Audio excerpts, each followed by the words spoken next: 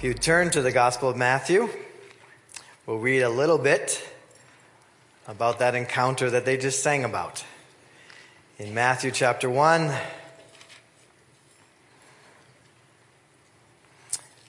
we'll start in verse 18. It says, "The birth of Jesus Christ came about this way. After his mother Mary had been engaged to Joseph, it was discovered before they came together that she was pregnant by the Holy Spirit. So her husband Joseph, being a righteous man and not wanting to disgrace her publicly, decided to divorce her secretly.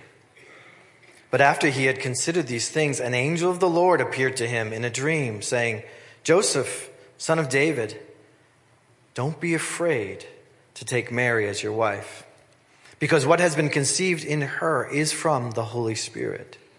She will give birth to a son, and you are to name him Jesus, because he will save his people from their sins.'" Amen.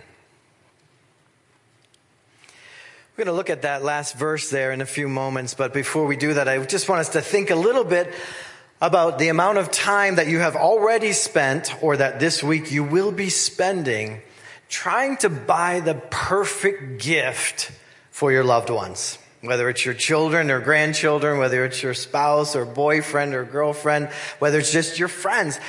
You want to buy that perfect gift. You want to buy the thing that shows your heart to them, that shows that you care, that shows that you know them well enough to know what would bless them and what would be a blessing to them. But it's interesting, the gift does in many ways reflect our heart, right? We're trying to find something that shows our love for our loved ones. But isn't it awful when you've spent all that time maybe searching and fighting in lines or going online and trying to find the perfect gift, when you spent all that time to discover that when they open the gift, they look at it and say, "What is this?" Or they say, "Oh, I have 3 of these." Or, "Could I have the receipt?" Just tears your heart out, doesn't it? It's hard when you think you found the perfect gift and yet the receiver of that gift is kind of like, it's okay. It's a big letdown. Well, I want us to think about that feeling, that encounter there, but in a much grander space, right? In this passage in Matthew chapter 1, the angel is sent to Joseph to help him to understand what is going on. Because this was not the way Joseph had planned his life, right? There's been a big curve, a big off-ramp as to Joseph's plans and his plans with Mary and when they were going to start their family and all of that. This was not the way Joseph had it planned. And so he needed a divine encounter, and God knew that, and so sent his angel, his messenger. And in verse 21, he says of Mary, he says, "She will give birth to a son, and you are to name him Jesus, because he will save his people from their sins." And so that's really the title of this morning's message, is He will save his people from their sins. Because of all the things that angel could have said to Joseph, this was what he said. He didn't say he will do miracles and he'll help the blind to see and the lame to walk. I mean, that is said in Scripture. But in this moment, what Joseph needed to hear, and what we all need to hear, is that the birth of Jesus was for a very specific purpose. Yes, he's a great teacher. Yes, he taught us the parables. He told us the stories like the prodigal son. Like, he opened up our eyes to understand who God was and how God feels towards us sinners, so that we could see the grace and mercy of God displayed on the cross. He is given to us specifically, as stated here, because he will save us from our sins. Now, we don't like to think of ourselves as sinners, do we? Maybe we think we were sinners, but we don't like to think of that. In fact, there's a survey that was taken on the streets of Chicago recently, and the question was simply this: do you think that you're a sinner? Do you think that you're a sinner? Most people said no. No, because terrorists are sinners, and murderers are sinners, and bad people like that are sinners. Now, we're way above those people, right? We're several floors above them. We think in our minds that that is true. Now, we're not perfect, we understand that, but we're all striving to be better people. Every day we get up and say, okay, I'm going to do good today. I'm going to be better than I was yesterday. And maybe we succeeded to some level. We're good people, right? Would you agree? Yeah. Gene says yes. We're good people. We're good people. However, let me warn you that there were people thinking they were good people 2,000 years ago as well. And the problem with thinking that you're a good person and meeting Jesus is that you actually distance yourself from him or your need for him, because basically, what do you need him for? You're a good person all on your own. You're working hard and you're striving to do better, and sometimes you think you are doing better. The problem is, when Jesus came into the world, those people who thought they were good people actually thought they were too good for Jesus. Too good for Jesus. Can you imagine? Who were those people? Well, we know they were the Pharisees, the Sadducees. The religious people actually thought they were too good for Jesus. What did they need him for? So, let's look at this verse here this morning. Matthew chapter 1, verse 21. And kind of the last part of the verse.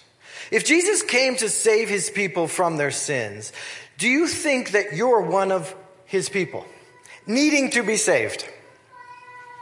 Have you come to realize that, honestly, you're a disaster waiting to happen? In fact, you're a disaster who might have already happened. You just cleaned yourself up a little this morning and got to church. But we're all a disaster waiting to happen on our own. So we need someone to save us daily, constantly, to be in the process of saving us. The good news is that if you have failed, if you're at the bottom, if you're in your pig pen, Jesus has come. Jesus has come, and when Jesus spoke, he spoke words like this. In Matthew 11:28, he said, "Come to me, all of you who are weary and who are heavy burdened, because I will give you rest." It's so important for us to open up to what only Jesus can do. And only he can save us. We cannot save ourselves. Now, I know that you know that. I raised 4 kids. And often when I would bring a word of correction, they would say, "I know, Dad." And my response to that kind response was, "Then why aren't you doing it? If you know it up here, do it out here, where the rest of us can see it. Convince me with your actions that you know you need a Savior, that you know you need Jesus. Convince me with your worship that you know you need a Savior. Don't hold back from him. Don't stand at a distance. Don't say like, yeah, I got 2 of those. I'll show you. They're in my garage. They're in my closet." So let's think about these words, and we'll take them sort of word by word. The first word in this sentence is he. Seems like a simple word, although in today's world, not so simple anymore. But let's go back in history. He will save his people from their sins. He, Jesus, and no one else. He alone will save his people. All by himself, he will do it. Only he qualifies to do it. He's the only one who could save anybody. Because why? He lived the perfect life. He was the perfect Lamb of God. There's only been one like him. So he, in fact, the whole verse says, she will give birth to a son and you will name him Jesus, for he will save his people from their sins. He, Jesus, is qualified to save us. You and I are not. Our name is not in that verse. The angel did not say, Joanne will save you from your sins. Judy will save you from your sins. PJ, he's going to do it. No, Jesus and he alone will save us from our sins. That's it. No effort by you or anyone else can make that happen. Now, let's think about this. Naming at that time, in that culture, was very significant.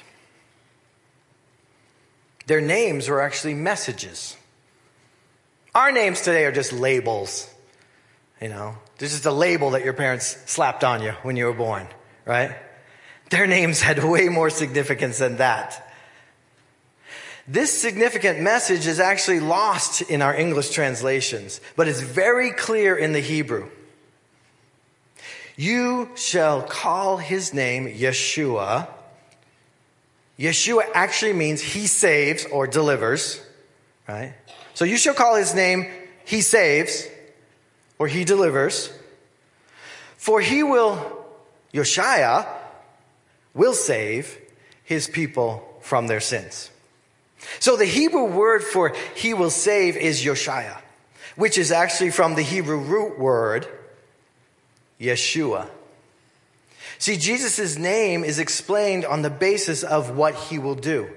His name tells you what he will do. Saving is his actual identity. He is Savior. He is the one who saves. And there's no other name for him. There's no other name under heaven for which men can be saved except the name of Jesus. Because his name means he's the Savior. And that means in order for him to save us, we need to be savable. We need to be sinful, actually. Sinners need a Savior. Those who do not consider themselves to be sinners, in their own minds, don't need a Savior.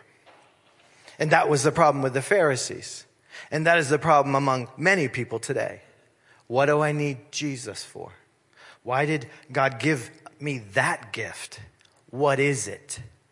That's the question that we have to answer. We have to answer for ourselves first and primarily, but also for the world. So let's go on with the next two words here. He will save his people from their sins. The future tense here is very important. Remember, he is and was and is to come. He's that kind of God. He's not trapped in a time frame or in a place in history. He's everywhere at once. Jesus is more than just a historical figure. And unfortunately, many people who consider themselves Christians, at this time of year, they just think about the history story of Jesus. Yes, he was born in Bethlehem more than 2,000 years ago. That's true. That's history. And so, yes, we remember it. But there's so much more to that. He is in the process of continuing to save us, continuing to save more and more people for his glory and for his kingdom. You see, his Jewish contemporaries, they wanted salvation, but they wanted salvation from the Roman oppression. from the Roman government that had come in and sort of squashed them and put them under that heel of their military and political power.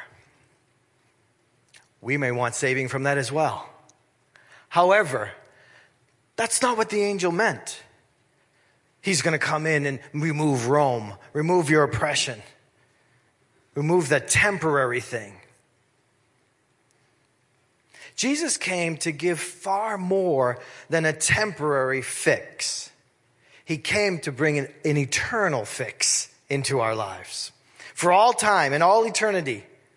Never irrelevant. See, if Jesus were just part of history and he came in at that time and he did rescue them from the Romans and drove the Romans back to Italy or something like that, guess what? Another government would come in at another time in history and put them back under oppression. And guess what? We know that because it kept happening again and again and again throughout the Old Testament. It was the Assyrians. It was the Babylonians. It was, again and again. So a temporary fix is not what we need. A temporary savior is not what we need. We need an eternal Savior. We need one who gets the job done now and forevermore. And that's who Jesus is. So if you've handed yourself over to Jesus, your future is bright. Your future is certain. It is already determined by God, and nothing can rob you of it. That is the joy and the assurance that we have in Christ. And I hope you share in that assurance. I hope you're not one of those Christians that ooh, I hope I've been good enough. Hello? You'll never be good enough. It's not based on you. You're not worthy to be saved. Jesus was good enough. Jesus is worthy to be our Savior. And he has decided to pour out his love on you and to bring you in to salvation, to invite you in to the party. Hallelujah. So let's not think that it's based on anything that we can do. In fact, here's the problem. You and I can rarely say anything with certainty. For instance, I'm going to be home at 9:30 Sunday night. You could say that. You have no way of guaranteeing that. In fact, my wife and I were flying home from my daughter's house in Tennessee last Sunday night. And we told the people back here in Massachusetts, we'll be home at 9:30. That's the flight schedule. We'll be home at 9:30. So we get to, were we in Baltimore? We get to Baltimore. They pull away from the gate. Okay, everything's going well. Everything's going well. They pull away from the gate. They stop the plane. Oh, there's going to be a slight delay. Some luggage is lost. We sat there for an hour, an infuriating hour. And I know some of you have sat much longer on the tarmac, they call it. You have no guarantees. You have no control. Unless you want to be arrested by the people at the airport, you shouldn't really go and try to open the emergency door and run out and say, I'm done with you people. I'm getting another flight. You can't do it. Now you're trapped. You're trapped there. They pulled away from the gate. There is no gate for you to walk out and get back in the airport with. We can not say anything with certainty. We are human. We are not in control of all things. But there is one who is in control of all things. There is one who does say everything with certainty. And he cannot lie. He cannot say anything that's false because he is truth. He is the truth. He is Jesus, our Lord. And so whatever he has said about you and your salvation and your future is guaranteed. And that's the rock that we stand on in faith. Jesus has never failed anyone who has turned to him for salvation. Never. Never once. And he never will. So what does it mean to be saved? That word is there in that verse. He will save his people. Here's the beauty of being sinners with a Savior like Jesus. Just listen. Try to connect with these words. Because I also looked up the Hebrew for this to save. And what did I find? I found that in the Old Testament Hebrew, to save suggests to give width and breadth. Not breadth, but breadth. The wideness of something. To liberate. From the Arabic meaning to be wide and spacious. We love space, don't we? Not outer space, but just space. Give me space, sometimes people say. When someone's on you, you're getting henpecked. Give me some space. I need to think. I need to breathe. I need to slow down. Jesus offers rest. Remember that verse? Come to me and I will give you rest or space. Because what happens is a Savior is one who releases a person from the confinement or narrowness or limitations of life. The Savior comes to bring us up and out of that. Remember, Jesus said in John 8:34, he who sins is a slave to sin. Slavery, captivity. And we all know about that personally. How we get ourselves into patterns and habits and compulsions that end up binding us and driving us and controlling us and eventually hurting us and those around us. But Jesus, as a Savior, reaches down and lifts the prisoner up out of that prison, the man-made prison, the self-made prison, and lifts us up into openness and freedom from that confinement. So we can move again, so we can breathe again. Who wants imprisonment? Prison is punishment. And we make our own prisons every time we build our lives on sin. And we continue to move around in a life of sin. It's a prison. It's a trap, we call it. It's a web that continues to bind us up. And Jesus has come to save us from that. You see, sin is confinement. Because it closes off options for life. It promises you the opposite. But it ends up taking over your life, controlling you. We all know this from our personal experience. We all long to be saved from that confinement, that feeling of being trapped. And Jesus has come to bring us salvation, to remove those chains, to help us to walk in freedom. Jesus actually came to give us our lives back because we had lost them to sin. We had wound ourselves up so deeply in our captivity that he came to rescue us. He knew we couldn't get out on our own. We tried. We tried to beat that thing. We tried to change ourselves, but we kept failing and building bigger chains and wrapping them around us one more time. Jesus came to remove that from us, to give us back our dignity as children of God, made in the image of God. We're not made to be slaves to sin. We're made to be sons and daughters of God, of righteousness. And he came to open up our future again. We made so many mistakes, so many bad choices that our options were very limited. We could continue down this road till death. That's it. Or the Savior could come, rescue you from that, remove those chains, and give you a whole new future, a whole new purpose, a whole new life. So if you ever fear that turning yourself over to Jesus will shut you down somehow and limit you in life, you got it all wrong. The truth is actually the opposite of that. He opens up life to us. Because without Jesus, your life ends up being a prison cell. Now, you can decorate your prison cell. You can cut out little snowflakes and decorate it for Christmas or whatever out of toilet paper, right? But it's still a prison cell. He came to release us from that. Jesus has come to bring us out of prison, out of captivity, and into freedom now, but especially forevermore. Forevermore. So, with Jesus, he redefines your destiny.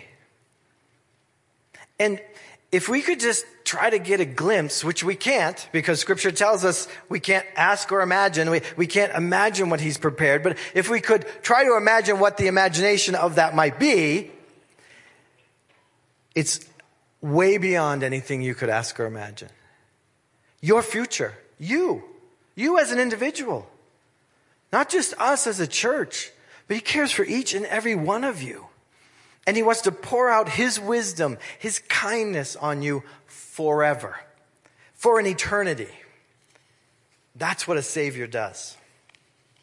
And I loved looking at this verse word by word or section by section, because the next section after he will save is his people. He will save his people. What that says to me is that he's not doing this. He's not doing his saving from like an arm's length away or a distance from us. He's not over here somewhere dealing with the problems and we're over here somewhere. He comes to us. And that's the beauty of Bethlehem, right? He doesn't stand at a distance. He doesn't hold his nose and try to get past us. Ooh, they stink. I got to get away from these people. He comes right to us in our stink. Where was he born? In a barn. What's in the barn? Animals. What do animals do? They stink, right? I think they do. I guess you could wash them up or whatever, but that's not what was happening back then, right? Jesus came to us in that. He, again, like I said earlier, he didn't say you got to clean yourselves up first. Clean yourselves up. I can't stand you. I can't stand the smell of you. That's not God. If you feel like that in God's presence, we got some teaching to do. That is not how God sees you. That is not how he experiences you.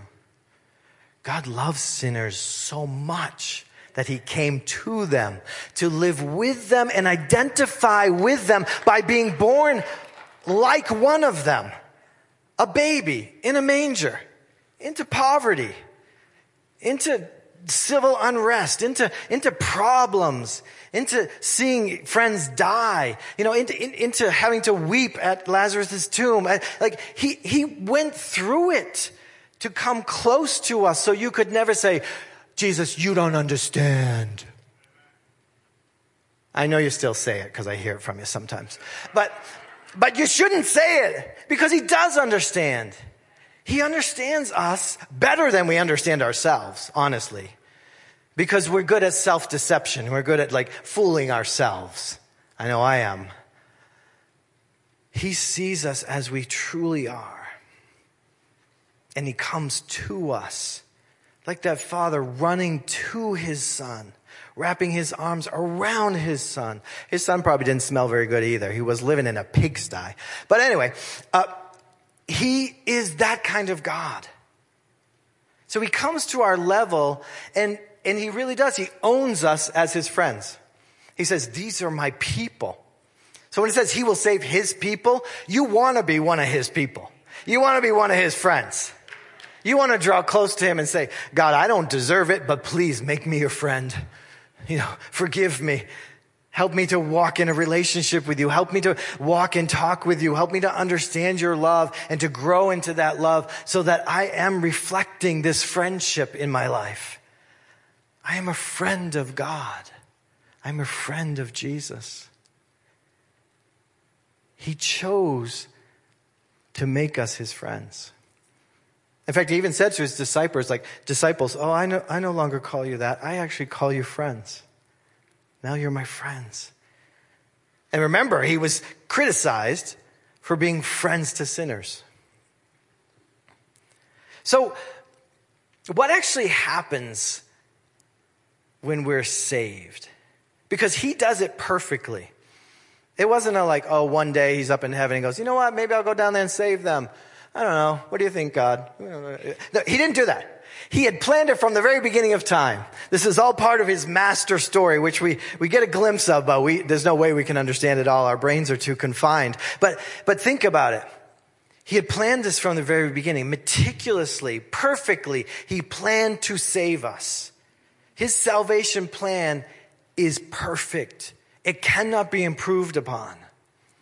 You need to understand that. So what does the plan include? Just 3 things here this morning, because I know people like 3. It's like the number of the Trinity, I guess, the Father, Son, and Holy Spirit. 3. It's It's maybe all we can think of at a time, right? 3 things.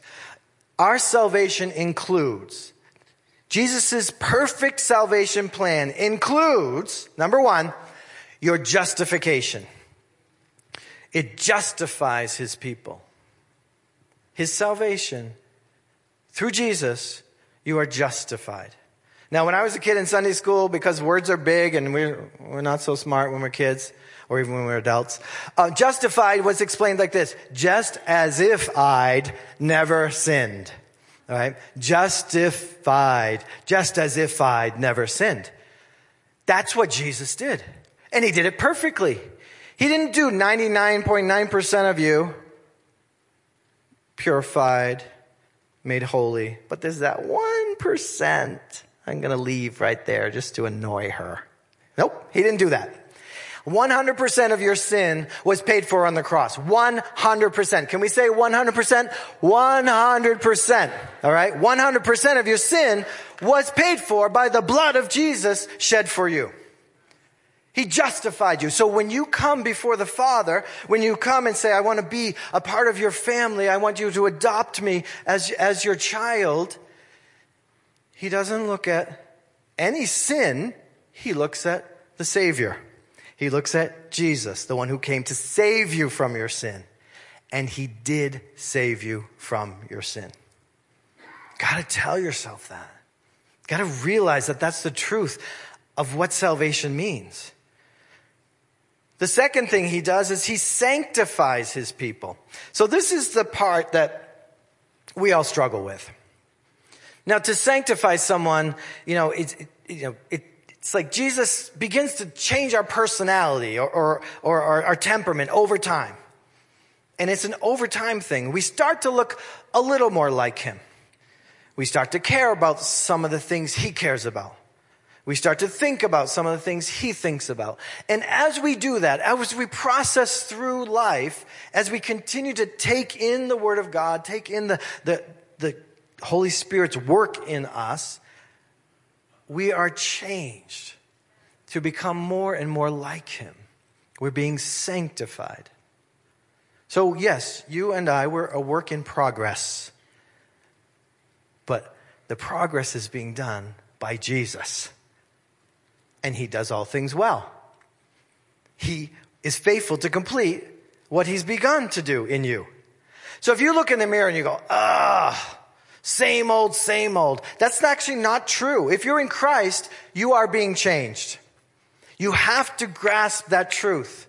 Because otherwise, I said it earlier this morning to someone here in the aisle, we're very self-critical.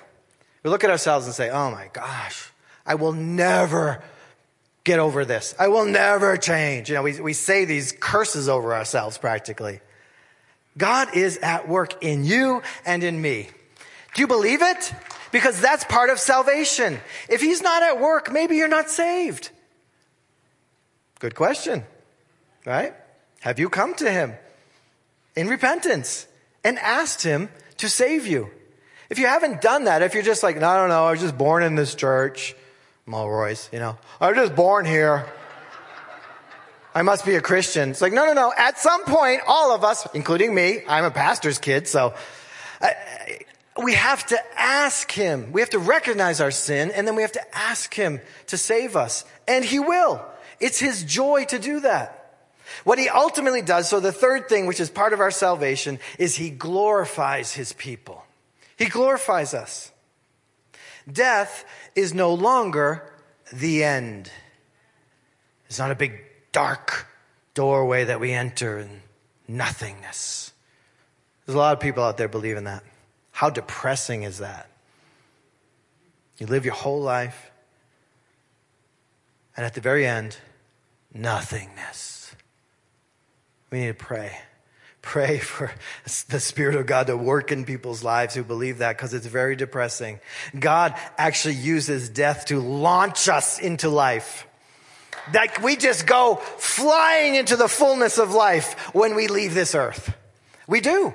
Everything that was promised all of a sudden becomes a reality all at once. We will be overcome, like Brittany was singing. We will be overcome by the goodness of God.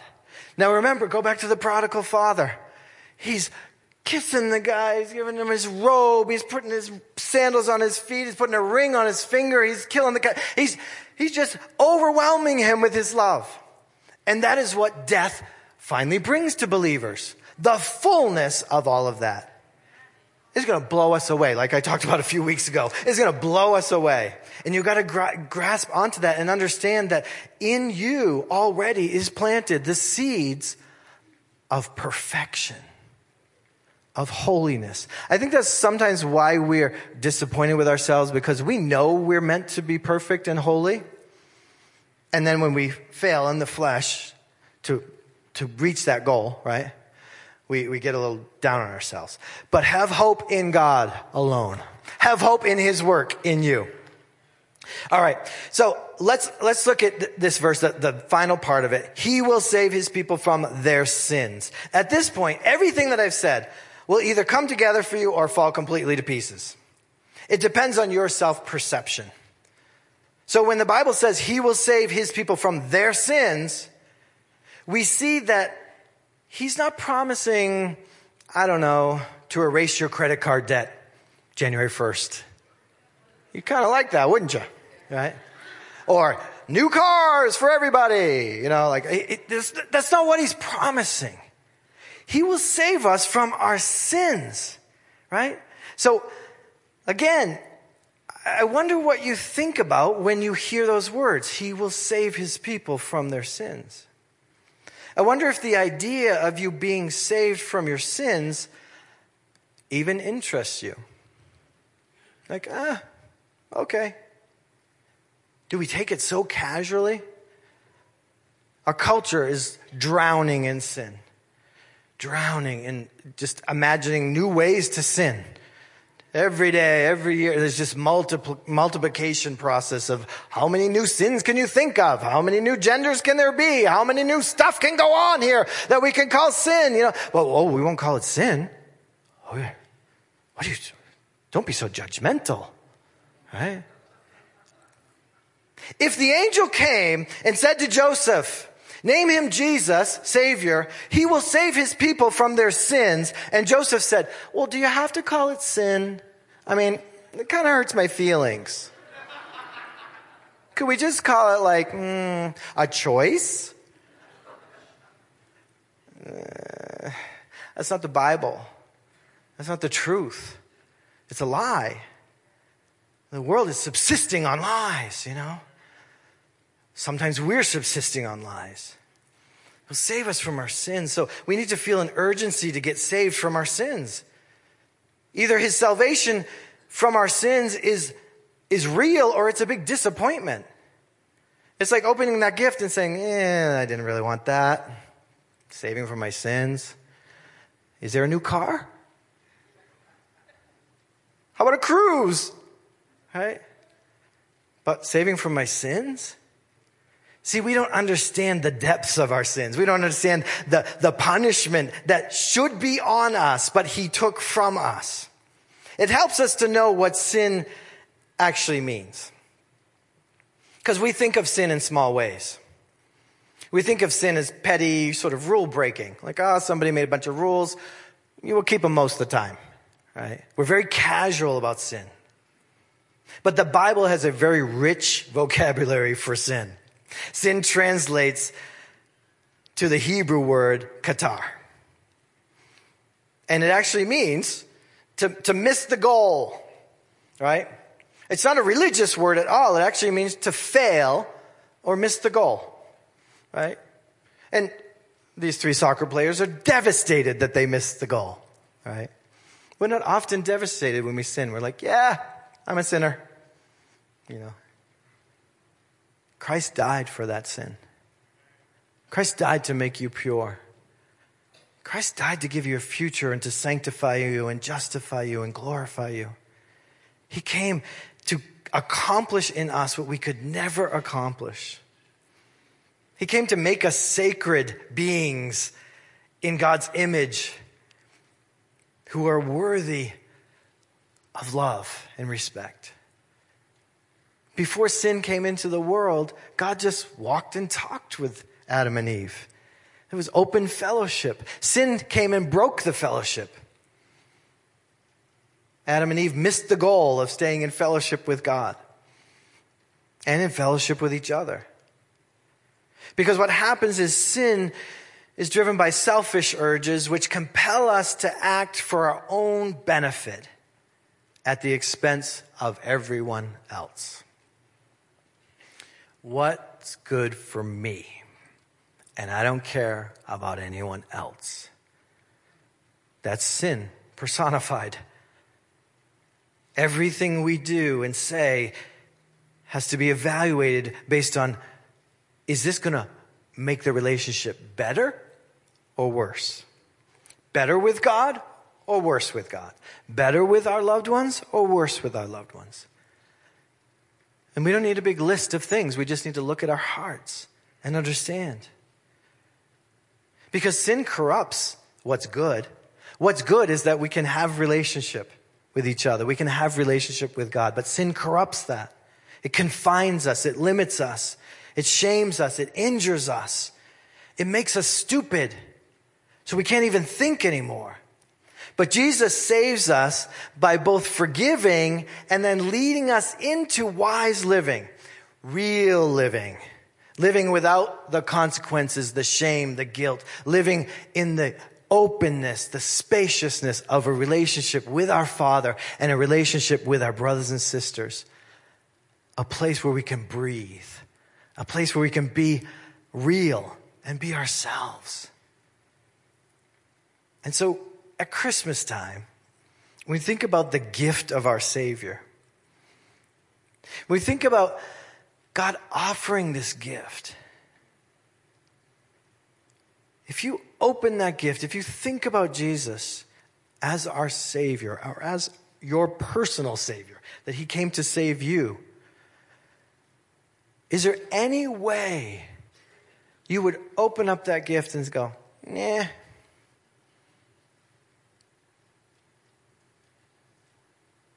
Really, search your heart. Do you value this gift more than all others? Because you should. Scripture tells us that it's in valuing and making Him worthy and realizing how worthy He is. We don't make Him worthy. We realize how worthy He is. We make Him worthy in our minds and in our thoughts and our actions. Could you look at God after He's offered His one and only Son and ask for the receipt? You want something different than a Savior. Because if so, your heart is so far from Him. You don't understand Him. You don't understand His love. You don't understand His power. You don't understand the future that He's promised you. And so you need to get to know Him. You need to spend some time exploring that. It's like you need to read the instruction book that came with this very complicated gift. And we've got the instruction book right here in the Gospels. 4 of them. God gave us 4 perspectives on the life of His Son, Jesus, what He has accomplished for us. And so as Christmas comes upon us this week, as it's rushing upon us, let's remember the greatest gift ever given was given to you and to me in our Savior, Jesus Christ.